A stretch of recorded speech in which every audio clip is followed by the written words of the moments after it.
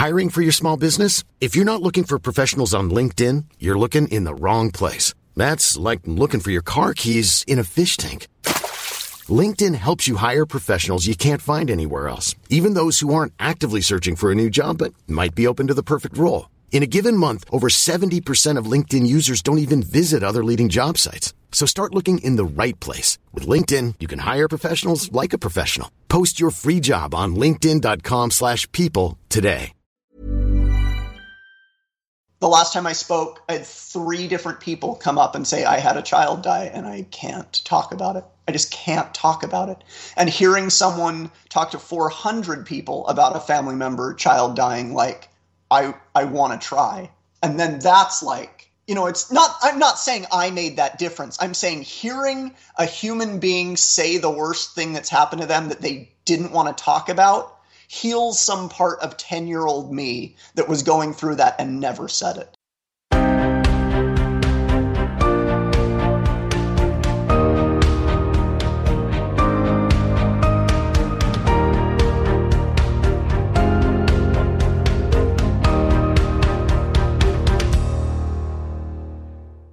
Hello and welcome to the Way Up North podcast. This is where we get to know the speakers presenting at Europe's wedding photography conference Way Up North.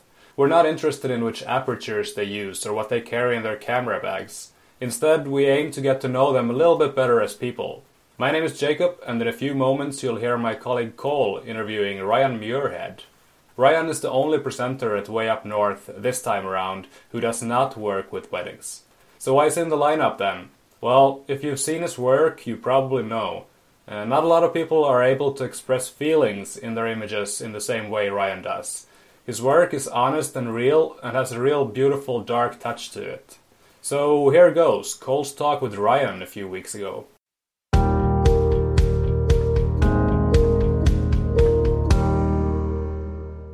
Okay, hey Ryan Muirhead, how are you? We just started.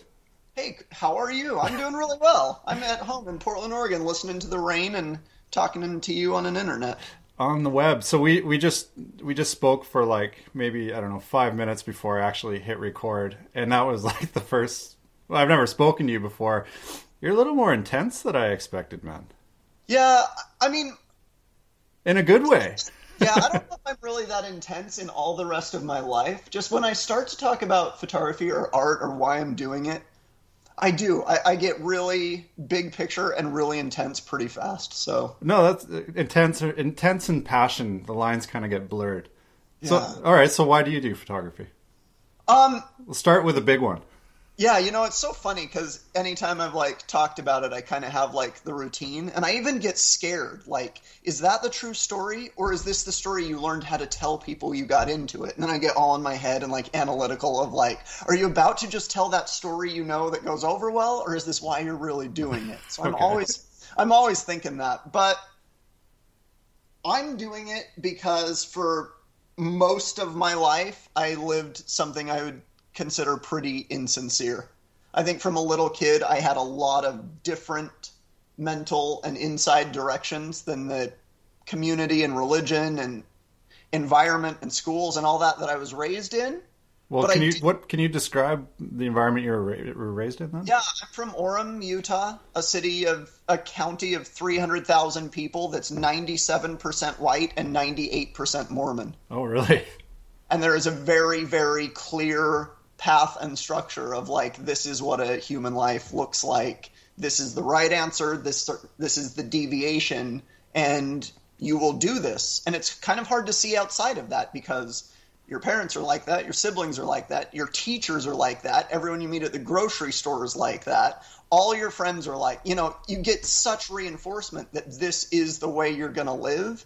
That then when your internals are different, I think I saw 2 different kinds of people like that. The people that felt different and were just oh, can I swear on this? Yeah, oh, yeah, fucking A, man. Sometimes.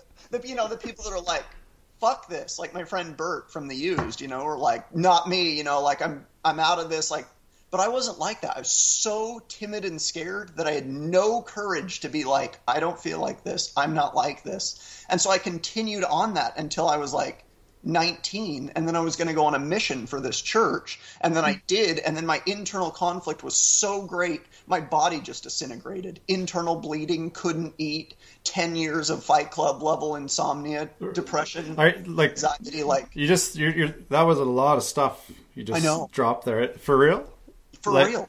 Wow. So like you had sounds like you had major health issues going on. Oh, gigantic. I mean, that shut my whole life down. I was in bed for most of a year and a half. I had insane insomnia. I was on 60 different prescription medications.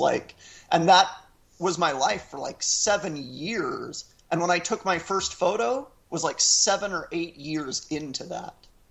Wow. So the reason I'm shooting is because I was like, I'm going to die and I can't get any of this out. And then when I accidentally found photography, I was like, you have to make this real. You have to make this feel like the stuff that you're going through. Wow, that is that's incredible. I had no idea actually. Hence the intensity, and that's all it still is. It didn't turn into a business. It didn't turn into I kept making stuff, and then I had my head down for so long.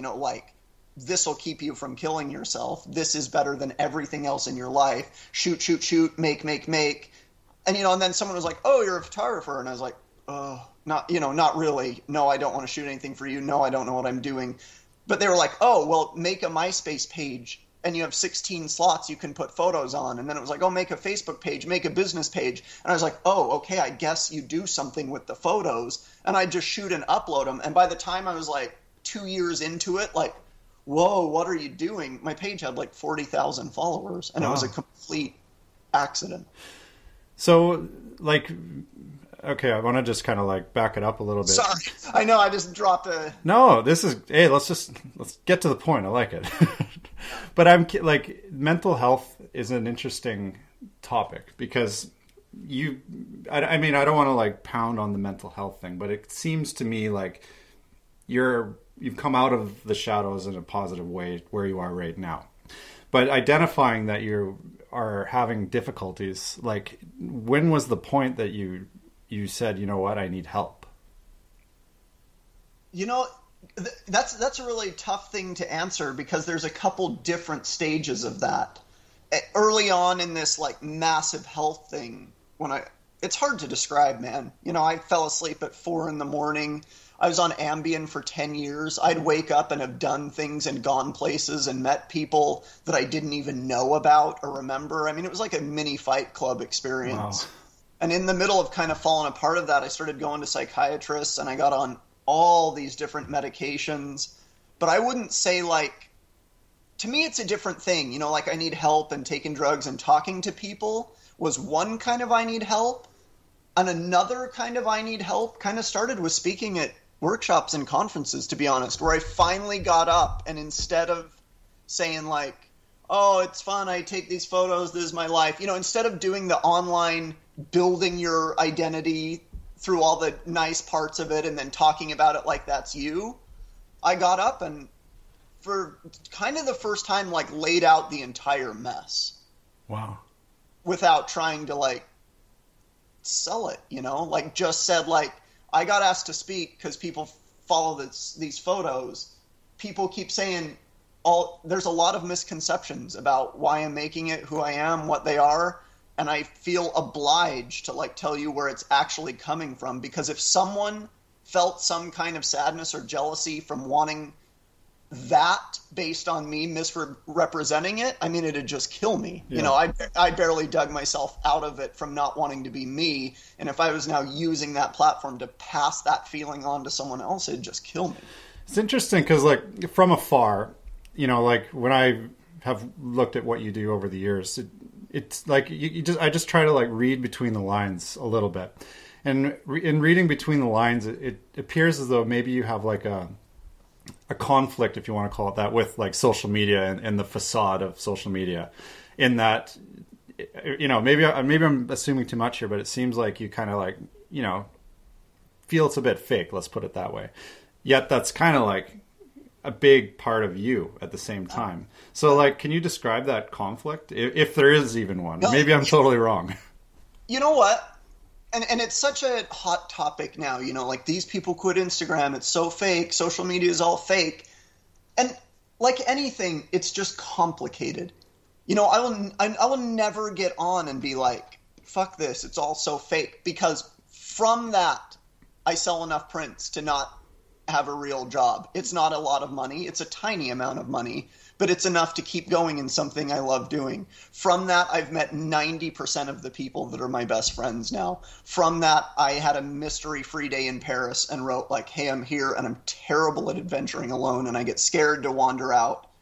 Does someone want to meet? And 14 people wrote me back in an hour's notice, came and got me and took me around Paris for a day. Like, that's unbelievable. And then just the byproduct is you have a scary, scary opportunity to take all the best parts of your life or all the happiest stuff and portray them as if that's all it is. And I'm not issuing some call to be like depressed or conflicted, but there's this scary thing that happens where you get on, you see all the best parts of someone else's life, and you're like, that's not my life. And it's not just that.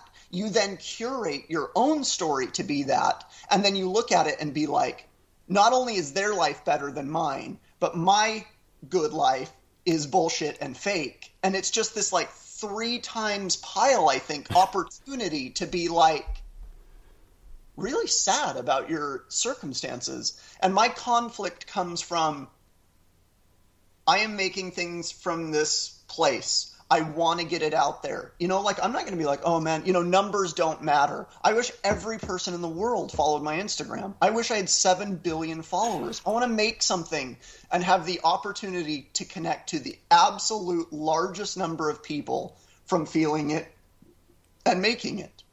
But I'll just be damned if I like use that as some platform to make someone wish they were me. Because it's a very confusing, painful place to create from.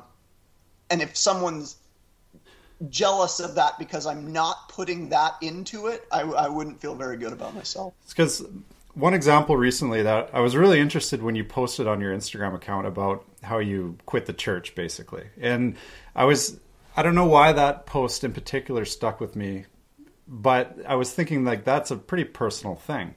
Like putting something that has nothing to do with your work at that point. That is like purely a personal thing and a really big life decision, it seemed like. So I'm curious, do you just share it all? Or are you particular about how personal you want to share something? This is a cool question for me because it's been very, very particularly on my mind lately. I think a lot of times something just happens and then you do more of it and then you have momentum and then you're like, oh, this is what I do. And sometimes it takes a moment of stopping and looking backwards and being like, wait, is this like a core part of me or am I doing this because of something? And I had one of those really recently because, like you said, I've been sharing a ton. I've been doing a lot of that. And I had this mentality of like, that's who you are, like I want to know the worst part about anybody. I want to say the hardest thing that happened to me. I want to hear it all. That's just who I am. And just in the last maybe couple of months or weeks, I had this moment of like, this is very reactionary too. Like Mormonism's full of some scary, scary stuff that goes on that you don't talk about. If you do something outside of this, you confess it privately and pretend it never happened. It's a very Stepford Wives kind of thing in Utah County where everyone's so happy and then you hear about all this really hard stuff that happens and no one's talking about it. And so then I started seeing like, wow, with your transition into art, like you picked up this like, fuck that. Like, I want to hear the worst thing you've ever done and just be like, I love you and be like, here's everything hard that's happening to me. So if you have something that you're feeling like that, you can say that out loud. And, it's wanting to save a younger version of myself. It's wanting to create some presence that touches someone in some way I used to be and needed that. Wow, that's heavy stuff. Just in the last, sorry, I don't mean to cut you off. Go, man, go. In the last week, I've been trying to talk more and more about stuff. Like, I kind of got known for shooting model work. And I mean, even that in itself is a very different story than I think most people think it is. It was this combination of sexuality is just absolutely forbidden in Mormonism before marriage of any kind. And I ended up 29, super fucked up, a virgin, no concept of sexuality or talking about it. And I wanted to approach this as like, this is people I'm attracted to. And I'm not going to make some dirty model mayhem shit. I'm going to take what that actually is, like a guy that wants to take pictures of girls he's attracted to. You know, like that thing you don't say. You come up with an artist statement about the body and form and societal trends, and like to steer it away from that, because that's not okay.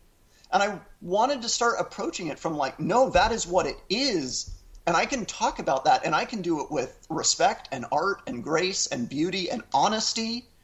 And the other thing is I'm straight, you know, hilarious revelation for a podcast, but have what I would consider to be almost no masculine traits. I mean, I'm the least guy there is. Everything I associate with is like feminine, and most of the conversations I have and the places I want to be is either with men that are artists or women. You know, I just have very few like traditional human male masculine traits.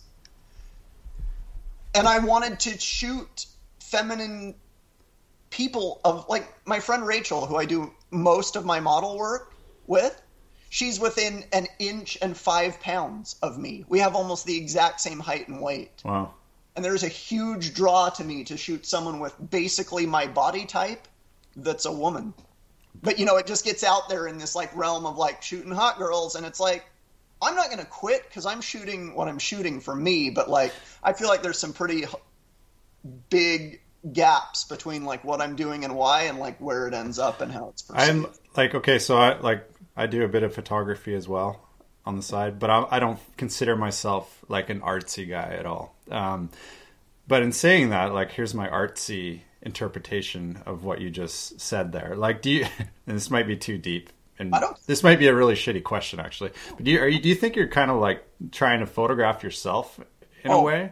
And what I mean by that is, like, if the body types are similar, it seems like there's a lot of emotion in your work, whether it's sad emotion or conflicted emotion. But, like, do you see a mirror in a way of the people you're photographing? Not in a way, entirely. My entire goal is to make a photograph and look at it and be like, that feels how I feel. I mean, 100%. That's the entire goal. Wow. When did that click for you? Because, like, I don't know, that doesn't just, like, I mean, you don't take a high school class and that's the career path. Like, when did that sort of quest begin for you, would you say? Was there a defining moment? My very first photograph. I mean, it's kind of a long story, but I was working on movies and TV shows as a camera assistant. No photographic interest, just loading film for movies into the magazines. And I was dying, just such horrible anxiety and depression, and I was still very conservative, short hair, very quiet, didn't talk to anyone. And I was working on a series of movies, and I made friends with this makeup artist who was kind of out there, and she picked up pretty fast that I was not okay. And I just would hang out with her in her makeup trailer at lunch, and eventually she was like, hey, do you want me to, like, put nail polish on you? And I was like, yeah, sure. And then she'd, like, do my makeup. And, you know, it's not me. I'm, like, super conservative. And then I'd work the rest of the day with, like, makeup on. And it was really embarrassing and hard. But I started getting this sense of, like, there's something physical to interact with that is saying, like, this is, I'm not okay, or this is what's inside me. And a couple months into that, she was like, hey, I'm getting married, just small thing out in the woods, like, not even, you know, big deal. But, like, I brought my wedding dress to set today, and I would like for you to photograph me in it. And I was like, I'm not a photographer. And that's not a humble, like, oh, I don't do bridals, you know, like, I'm not a good photographer. It's like, I've never taken a photograph, and I don't own a camera. So, it's just like, lots of people on set have one. Borrow it, have them show you how to use it, and then take a photo of, shoot sorry, some horrible delivery here. She was like, that's not the point. I want you to take a photo. Wow. I want you and what you've been going through and what you've shared with me and what you are to make something how you see it. And so I got some Canon 10D, set it to the green box, and we shot it. I mean, I can send it to you. I have it. But it was the first photo I ever made. It's kind of weird without you being able to see it right now. I'm visualizing it, man. But anyway, I shot it for her, and she printed it out, and she started showing people around set, and she took it to the director and the director of photography, and she was like, Ryan made this. And the director of photography said to me, he's like, this feels like something. Wow, man. And then I was like, I kind of looked back at him, and I was like, oh my God, like, that does feel like a lot of, like, and this is such Art 101, like, feel something, make something, share it. But like, I was a history major in college. I worked at a restaurant before that. I had no artistic background, not a creative kid, not always drawing, painting, making things, not always knew I had something to share. That story, it wasn't there. So this hit me like some load of bricks. So day one, I took that photo. I think a week later, like, I started on the I've shot every other day till now. Wow. Like, it kind of just. So what year was that? 2007. And so what happened next? Because I don't know. You don't strike me as the kind of guy who did that and then wrote down a business plan, or whatever, For example. So like, I'm curious, like, what happened next? So bought a 20D and a 18 to whatever, kit lens. And I was working on movies for a while, but I just kept shooting more and more and more and more and more. And eventually it got to the, like, you can get spiritual about it or whatever, but I was like, I am making something about my life as a human being. And nothing else before this in my life had that realness to it. I don't talk about how I feel. I'm in a belief system that doesn't match me. I don't date, but I'm very lonely. I'm curious about human sexuality and have no experiences. I'm making money but don't want anything. I'm progressing in this thing but don't even, for no reason. And these photos started to have, there was no money behind them and no plan behind them and no reason. But I started to pick them up and be like, this is actually what's happening to me. Wow. This is actually part of what it's feeling like to be alive.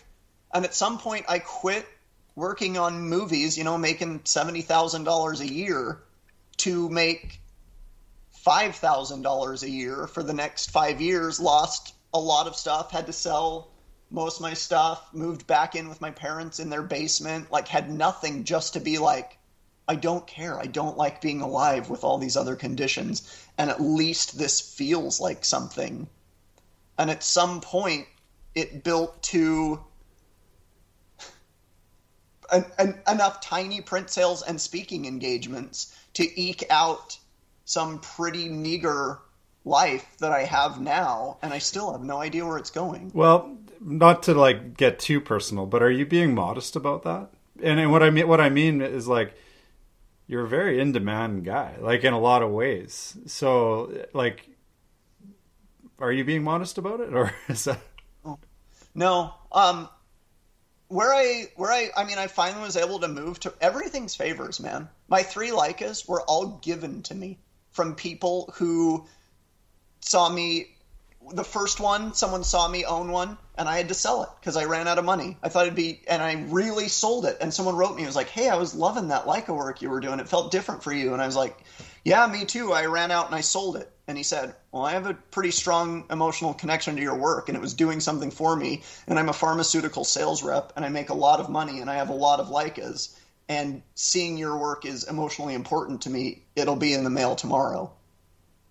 The next one came from a friend in Vancouver who, when my niece that was born that died, that I photographed her life, he was like, I think you should have this camera to work on that story. Just keep it. And mailed me that. Like, where I live now in Portland is from a friend giving me a extremely, extremely cheap place to be because I needed to run away from Mormons in Utah. I have a lot of stuff like that. I have a lot of emotional support stories. You just mentioned something there. It was your niece that you photographed? Yeah. Can you describe that story?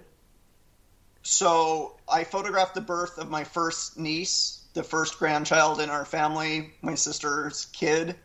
And it was pretty, powerful to photograph a birth. And then she got pregnant again.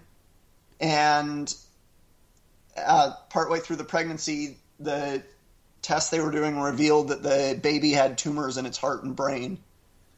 And then it was going to be born with that. And she was born with, I can't remember, I don't know, 20 or 30 tumors between her heart and brain, and was expected to live, but over the course of 10 days died. And I was there and photographed her being born and her in the hospital, and then photographed her funeral. Carried her casket with a camera around my neck. How do you even photograph that? I mean, that's just like heartbreaking. Yeah, it was extremely heartbreaking, but like, to turn that into a question, like how do you do it? Like when something is that heavy, like, I don't know, man, like I couldn't do it. So here's a weird answer to that question. So when I was in college, I eventually went back to school. I stopped being a history major and wanted to get a BFA in photography. I was in all these photo classes, and I knew I wanted to make this emotional work, and I'm learning tips and tricks and lighting and lenses and film speeds and perspectives to try and learn how to convey emotion, And I was in this English class in this basement, and the teacher was a really interesting guy, and this is some open enrollment college, basement class, and this is some English class basically for like people that need this class to graduate, like people that have failed this class before. And so we were going to grade papers. We had to write some essay about something that happened to us, switch the papers. So we trade papers of essays to grade. And the teacher says, okay, now before we start, turn to the person next to you. Get comfortable, sit, face them. Now for the next 5 minutes, I want you to silently look into each other's eyes. Everyone's like, okay. So we start doing this. You're like, okay, whatever. 30 seconds in, you're like, you have this realization of like, oh my God, we never do this. We never do this. We're surrounded by people and we never do this. A minute in, people start crying. Really? Oh my gosh. 3 minutes in, unbelievable. The end of the 5 minutes, most of the groups are like hugging. People are raising their hands saying they could feel exactly what the other person was feeling. They sent stuff about them. Then they started saying, like, describe the person you're sitting with. And most of us did not know the person. And there were all these, like, amazing stories. And I was sitting there and I was like, holy shit. Like, my goal is to feel this from people and make work like this. And I just learned more in 5 minutes of being there with somebody than I did in all these photography efforts of learning why an 85 millimeter lens is more flattering for their face. And I had this like, fuck, I've been coming at it totally wrong. Like the hardest part of conveying emotion, I know this is a very long answer to your question. The hardest part of conveying emotion is to sit there after that first minute of like, this is so hard, this is so uncomfortable, this is so difficult, I'm going to step back. To be like, to stay there was the absolute hardest part. And that's how I shot it. By standing right there, feeling all this like, this is too much, this is overwhelming, this is too sad, I don't know how to do this, I want to run away. And then standing there and taking photos. Wow. That's a story, man. Like, that's just like, whoa. Okay. So what kind of lens do you use? No, I'm joking, man. No, I'm joking. I know you are, but let me answer that. No, nobody cares about gear, man. Seriously. Okay, I mean, for real. Okay, but I was kidding about the lens question. Oh, no, I know you are, but I love how little stuff works out like this. Okay. I have an actual emotional answer to that. Okay. In this learning that there's all this wide array of stuff, it's the reverse engineering thing I was just talking about, We have this this is wide and shows a scene. This is a 200 and is very compressing and flattering. And then you just have all these for what reason? And when I flipped that question over, and I was like, and this is related to the thing we just talked about, man. It really is for me. I was like, what do you want your photos to feel like? And I realized I want it to feel like when that person sees it, like they were looking through my eyes, like they were standing where I was standing with that thing. I shoot 98% of my photos on a 50 or a 35 millimeter lens, because whether you're focused or just kind of standing there, that's what it feels like to stand there.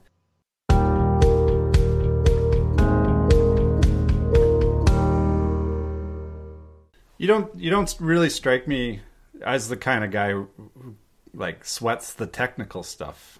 Do you agree with that, or?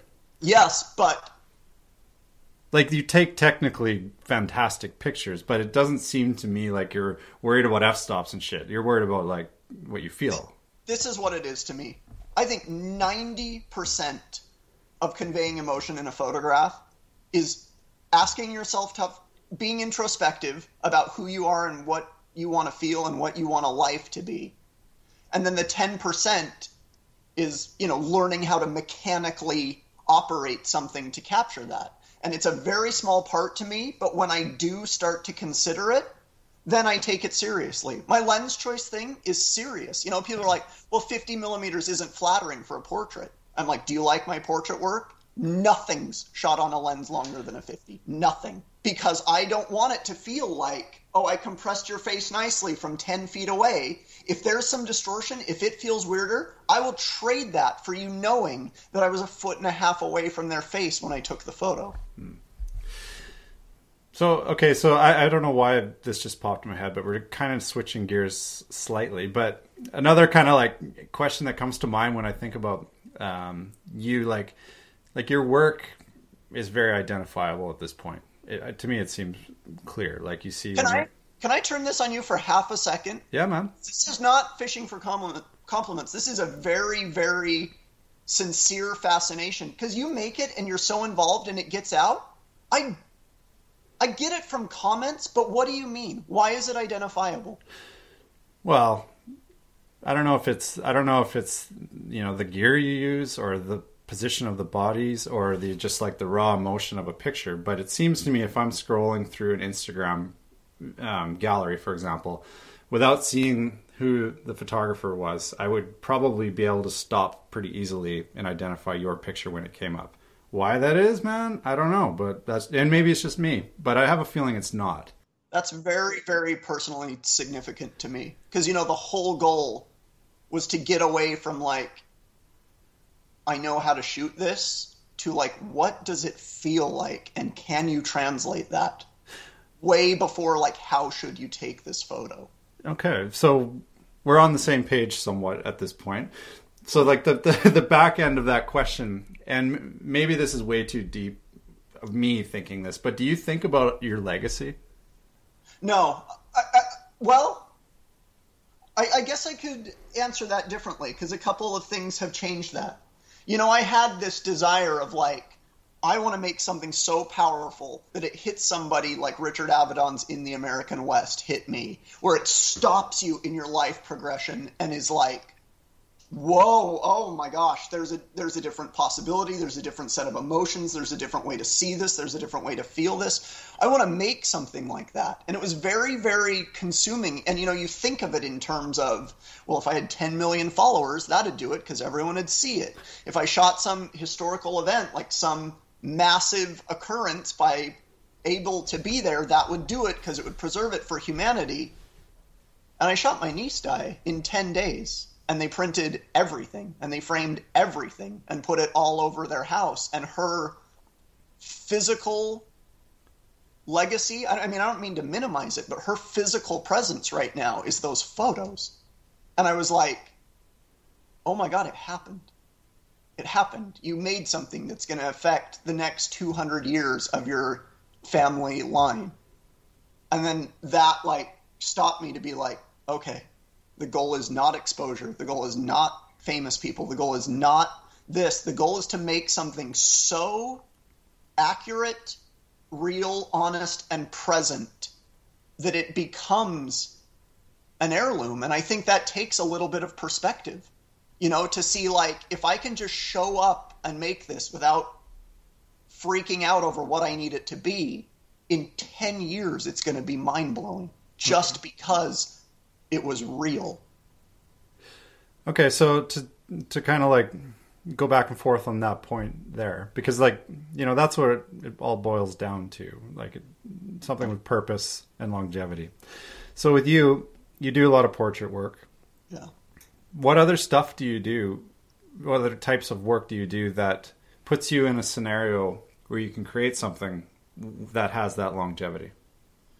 To me, the most obvious thing that is going to have that longevity, and if I you know, it's hard for me to give advice because I never know what I'm saying, but the thing that I can pass along immediately is, like, shoot the love in your life, you know? If that's your family or your group of friends, like...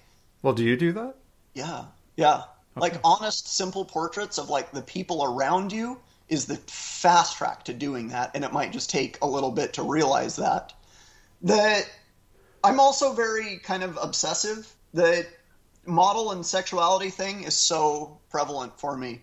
I'm 34. I've had one girlfriend. I don't really date. I'm not out there a lot, but I'm like, have that, like, biological, like, should I have reproduced? Should I be with somebody? Should I, you know what I mean? And it's still a very, very, it's such a front of my mind thing that it comes out in photographing people I'm attracted to a lot. And I'm okay, and I hope that changes. I hope in my life there's some resolution of those things and that diminishes.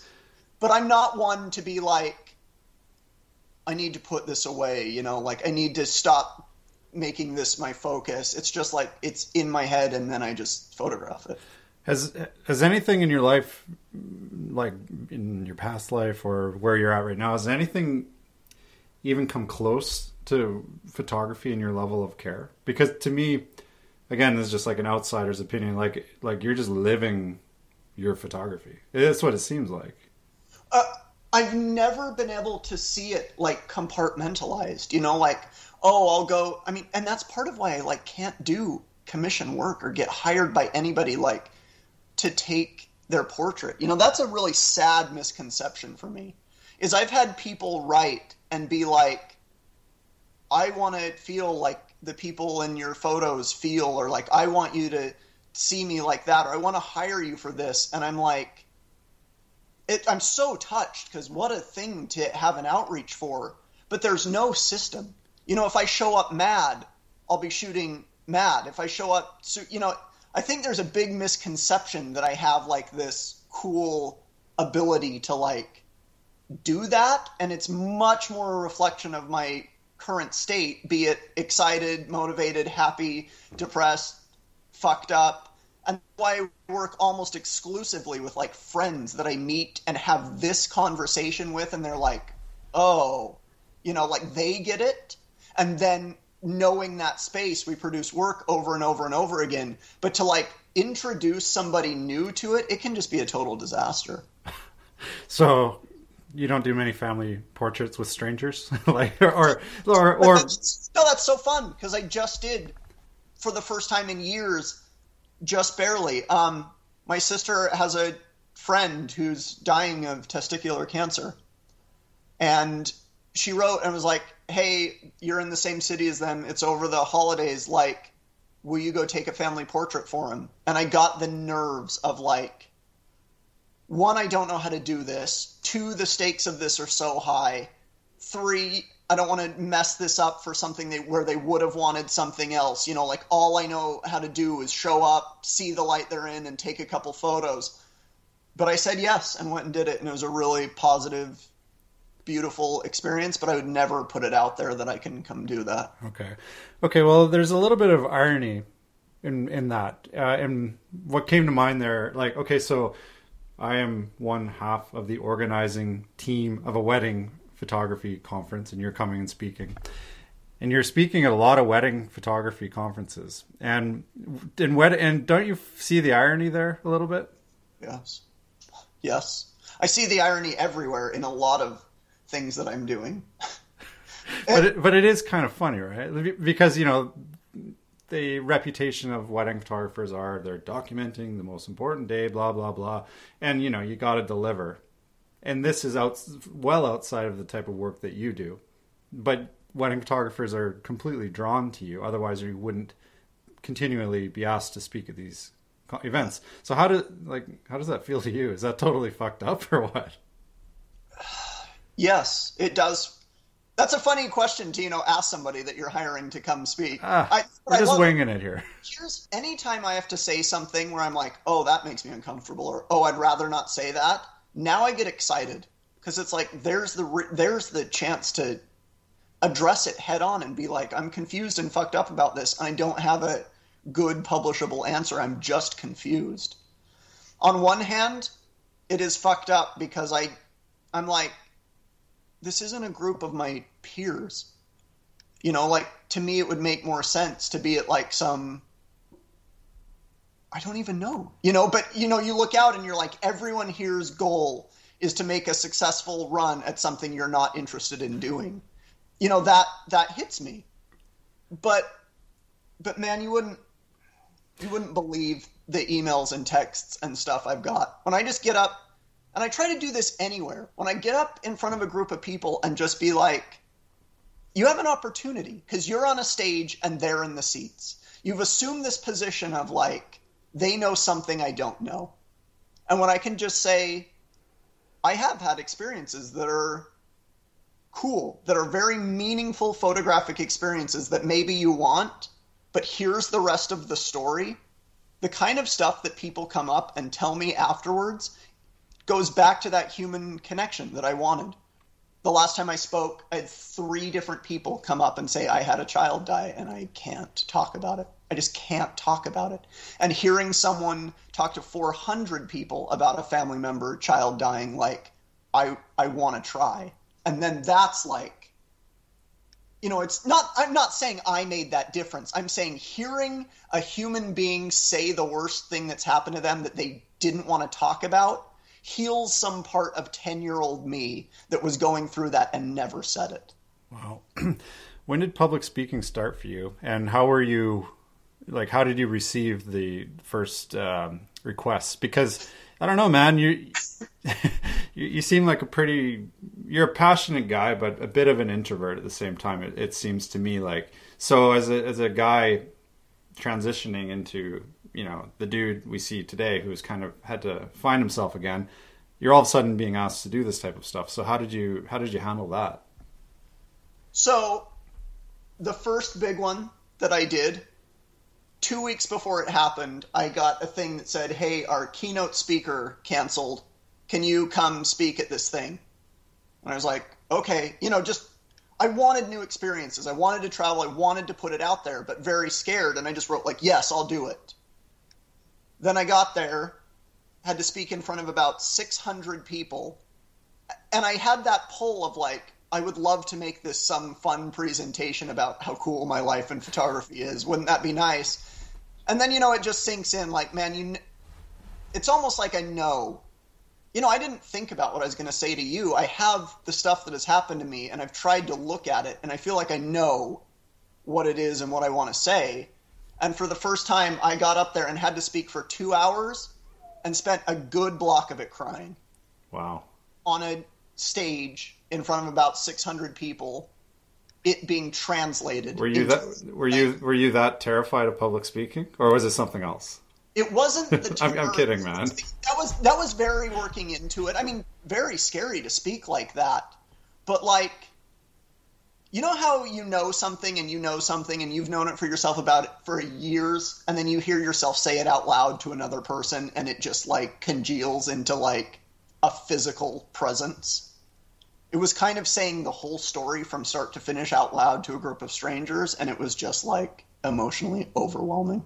Wow. Intense. Yeah. So like this intensity that you have now, that I see at least, and maybe you don't see yourself as intense, but you're a pretty passionate guy with a lot of energy. Like, were you that way at all growing up? And did you like harness it in anything? Or was there really that line in the sand with your life? Almost like you have two completely different lives. Here's the thing. And this is, you even have to take it with a grain of salt, because we get to look back and then you just get to tell the events of how you want it to sound, and I'm conscious that I'm doing that. But for me, what it is right now is I think I had this inside of me, and I had so much fear that it mostly just manifested as migraines and depression and anxiety and social anxiety and introversion, and I just couldn't face that I was feeling different than how I was supposed to. And it took me 26 years to even put my foot through that door. Wow. That is so intense. So it is like two lives almost. I mean, that's the intensity for me, man. Isn't that I'm like a very intense person. I think if you meet and hang out, you'll see I just kind of am not. Kind of just can sit there quietly. Well, I guess I should have rephrased it. There's intensity inside of you, right? And that's cool. Like, not many people have that. And it's when it's like, hey, talk about photography. It's like, yeah, it's so fun to take pictures, and you get followers, and you travel, and then people buy you stuff, and it's rad. And it's like, that's really true, and I don't want to discount that, because what a blessing of an existence. But then when someone's like, tell me about it, it's like, well, I was dying. I kind of wanted to kill myself. I felt genderless. I had an entire belief system that I didn't believe in. I don't think anyone close to me knew what I was really going through. And I really just wanted to die, and started eventually sort of making images to leave something honest behind, because nothing else had been. And then it's like, well, yeah, it's hard not to be intense. Wow, man. Genderless. Like you said, sorry, like that word just like stuck in my brain when you said it there. Like, what do you mean? I'm a straight white American male, by design, by biological factors, and I just don't associate with it. Okay. I just don't see anything that I can find that defines that and be like, yeah, I'm with them. Well, if we're gonna try and connect the dots a little bit here with this conversation, like in that post you made about withdrawing from the church, I think you wrote something about LGBT. You wrote something in there about that, and when you wrote that, I read this when you put it up, kind of, it's just the timing was right, and then it kind of made me wonder: are you a political guy, actively political, or do you have a strong set of political beliefs? I have a strong sense of women and minorities and sexual minorities get treated like second-class citizens, and it is devastating to me, because the group treating them like that is the group I'm a member of. Oh, okay. Straight, middle-class, white men. I can't think of a group that's done more damage to minorities, and it weighs on me.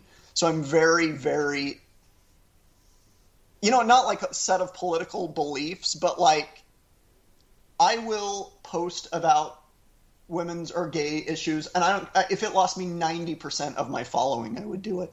I feel a larger humanity connection to be we are going to treat these people well, and I will post about it forever. And I don't care who that alienates.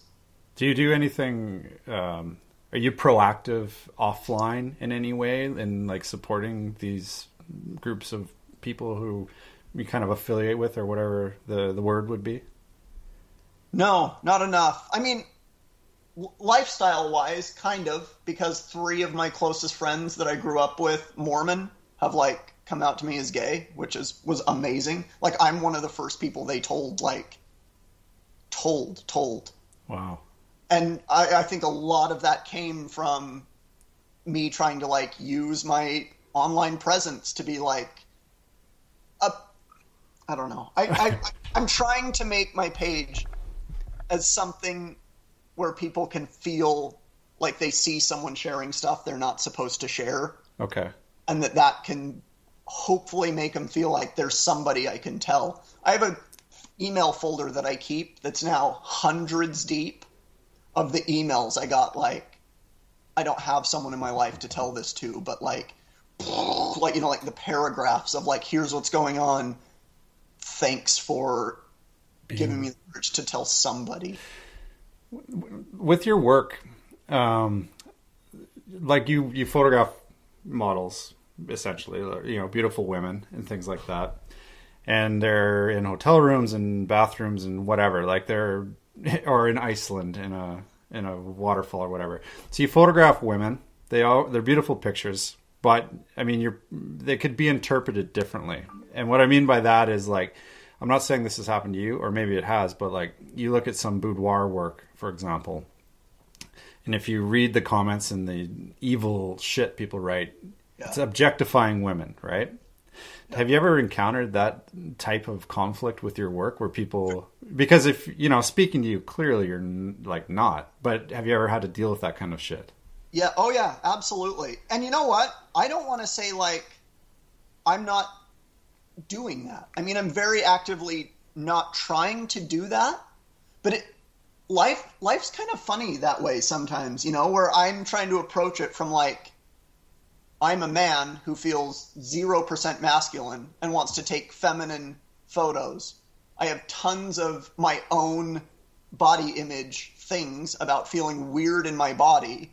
And and then it just translates into this ideal thing of like, I would love to shoot a woman who's 5'11" and 120 pounds, just to like you said, they're all self-portraits, like I want to work with someone that understands me and is my body type and make this. And all of a sudden you just like dumped yourself into this, like shooting supermodel figures that make everybody else feel bad. And on one hand, I am really sensitive about it because, it's like, man, I don't want to do that. I don't want to add to that. I don't want to make anybody else hurt. And on the other hand is this defensiveness of like, what the fuck do you mean that's not an okay body type? It's my body type. Then there's this like, now I'm on the other side too. I just got told like, you can't feel like this and look like this. So it's a very interesting thing. And what I do is try and do it with care and respect and kindness and introspection. But when it exists in my head, when I can like see a photo I would make that feels like something I'm feeling, I have a pretty spiritual responsibility to that, because it kind of led me out of a lot. And if it's still there and I'm still seeing something about it, like I have a pretty personal duty to myself to look at it and make something. And I try really hard. To connect this to another question, that's why I share so much text and so much of where it's coming from and the vulnerability and the conflict, because I don't want to just be like, look at this fucking hot girl, man. Thanks for the likes. I want it to be like, I needed to make this for me. I really did. And I hope it comes across well. And if I can help contextualize that by putting a lot of the stuff you don't usually talk about with it, I'm willing to do that to hopefully not do as much damage. But like, I feel a compulsion to make it. Wow. This is so interesting. Like as I said, to kick things off, we've never spoken before. Yeah. And this is like so much more than what I expected. So like, there's a confidence that comes with that. Like how you've spoken this past hour or so, like, seems to me like there is a confidence there. And you do like the Find show, or is that what it's called? The Find show that you did? No, the film show. Sorry. Like, okay, so you do various things, public speaking, TV gigs, if we want to call them that. And these things require that level of confidence. You want a tiny 30-second insight into something you just mentioned that's probably different than you think? Sure. 3 years ago, when I was having this level of intensity and thinking about it and feeling like I couldn't get it out there, I had this breakdown at like 3 a.m. of like, I want to put this out there. I don't know how. And finally I was like, what do you want, man? What do you want? Write it down. And it was like 3 a.m. and I had waterproof paper, which has been a really cool thing for me. And I got in the shower and I was basically crying. And I wrote down like, I'm getting this following It has misconceptions about why I'm doing it, but I'm not that good at writing it out. I wish I had an opportunity where I could do the thing I wanted to do, talk about why I was doing it, be with people I felt safe and comfortable around, meet some of the people that are inspiring me, have somebody film it, and put it out there. And I wrote that down in the shower, and then I looked at it, and I was like, see, that's what you want. And that same night, I emailed that production company in Boise, and I was like, here's what I just wrote in the shower. Would you want to make this? And they wrote back, yes. Okay, that was the film show, right? That was the film show. Not, that's how that happened. Okay, the film show. 3 a.m. bedroom cries of not getting it out there the way I wanted to. Okay, so the confidence thing. Like, it'll go away when we're done speaking, by the way. What's that? The confidence thing is when I have an opportunity to say it out loud, it doesn't really sustain me on my own. I'll probably sit quietly alone and not know what I'm doing for 2 hours after we're done talking. Okay. So what I was going to say with the confidence thing, and hopefully it kind of like brings this thing to like a nice conclusion, hopefully. But as confidence grows, which you have a bit of it now, it seems at least, like, does that give you more direction? And if it does, like, what's next for you, would you say? What it finally gave me is like, you know, and it takes years. I think that's something we're morally obligated to mention, is that like you have these desires and then there's 5 years of trying 2,000 shoots where you don't really convey it, where you want to and try and fail and fail and fail. But eventually you get to a point where you look at an image and you go, oh my God, I did it. Like that feels how I feel. At least to me. You can never depend on how it's going to translate to anyone. But I started seeing a few of like, you can do this. You have the skill set to feel it, meet somebody, work, and produce something that actually does this. And I hope to God that translates to something beautiful and helpful and that can sustain my life here, but I have no idea what it is. Well, this has been a really cool conversation, man. Not what I expected, when I just put my kids to bed now. But yeah, like I've really enjoyed this chat, man. Yeah, me too. So I guess at this point I will say farewell and thank you very much for the conversation. Is there anything else that you'd like to add at the end here? No, that I'm grateful and excited to be speaking. You know, when I wrote you, when I saw the last one, I was like, I want to do that, you know, because I just get this drive. And then I feel like people look at my work or whatever and like, oh, I don't see why. And so I'm starting, sometimes I feel like I'm forcing myself on people in conferences, but the people I meet and the chance to connect with people like that and just share means a ton to me. Like I've never been to Rome and I always wanted to see Italy. And now because of photos and us being able to connect over electronic computer machines, I'll get to see that. And it fills me with a huge sense of gratitude. And I'm trying to feel excitement. Well, not that I'm not excited, but it's a tough one for me. Well, we're grateful for the electronic computer machines and that you're coming to Rome, man. Yeah. All right, cool. Well, have a great day. And thanks again for the chat. Okay.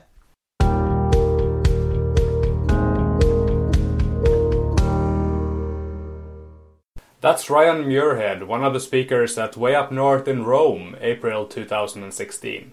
If you're interested in more details about Ryan or about Way Up North, head over to our website www.wayupnorth.co. You can also find us on Facebook and Instagram under @WayUpNorth and on Twitter and Snapchat under @WayUpNorthEvent. Thanks for listening and talk soon.